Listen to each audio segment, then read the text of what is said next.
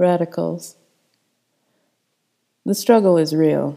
It began with a big bang as a spontaneous protest against absolute nothingness that then set off highly volatile demonstrations of chemical chain reactions, eventually giving birth to a small but organically organized revolution that keeps growing through cycles of social unrest and upheaval and has generated a number of increasingly loud voices conscientiously calling for their own liberation.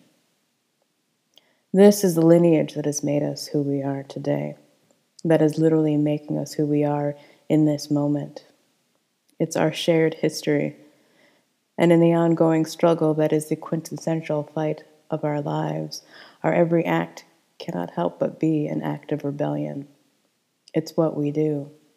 The beginning, middle, and end of our existence is defined by a radical grassroots movement to fearlessly transform the realities of what is into surprising possibilities of what could be. We might even say this is why we're here.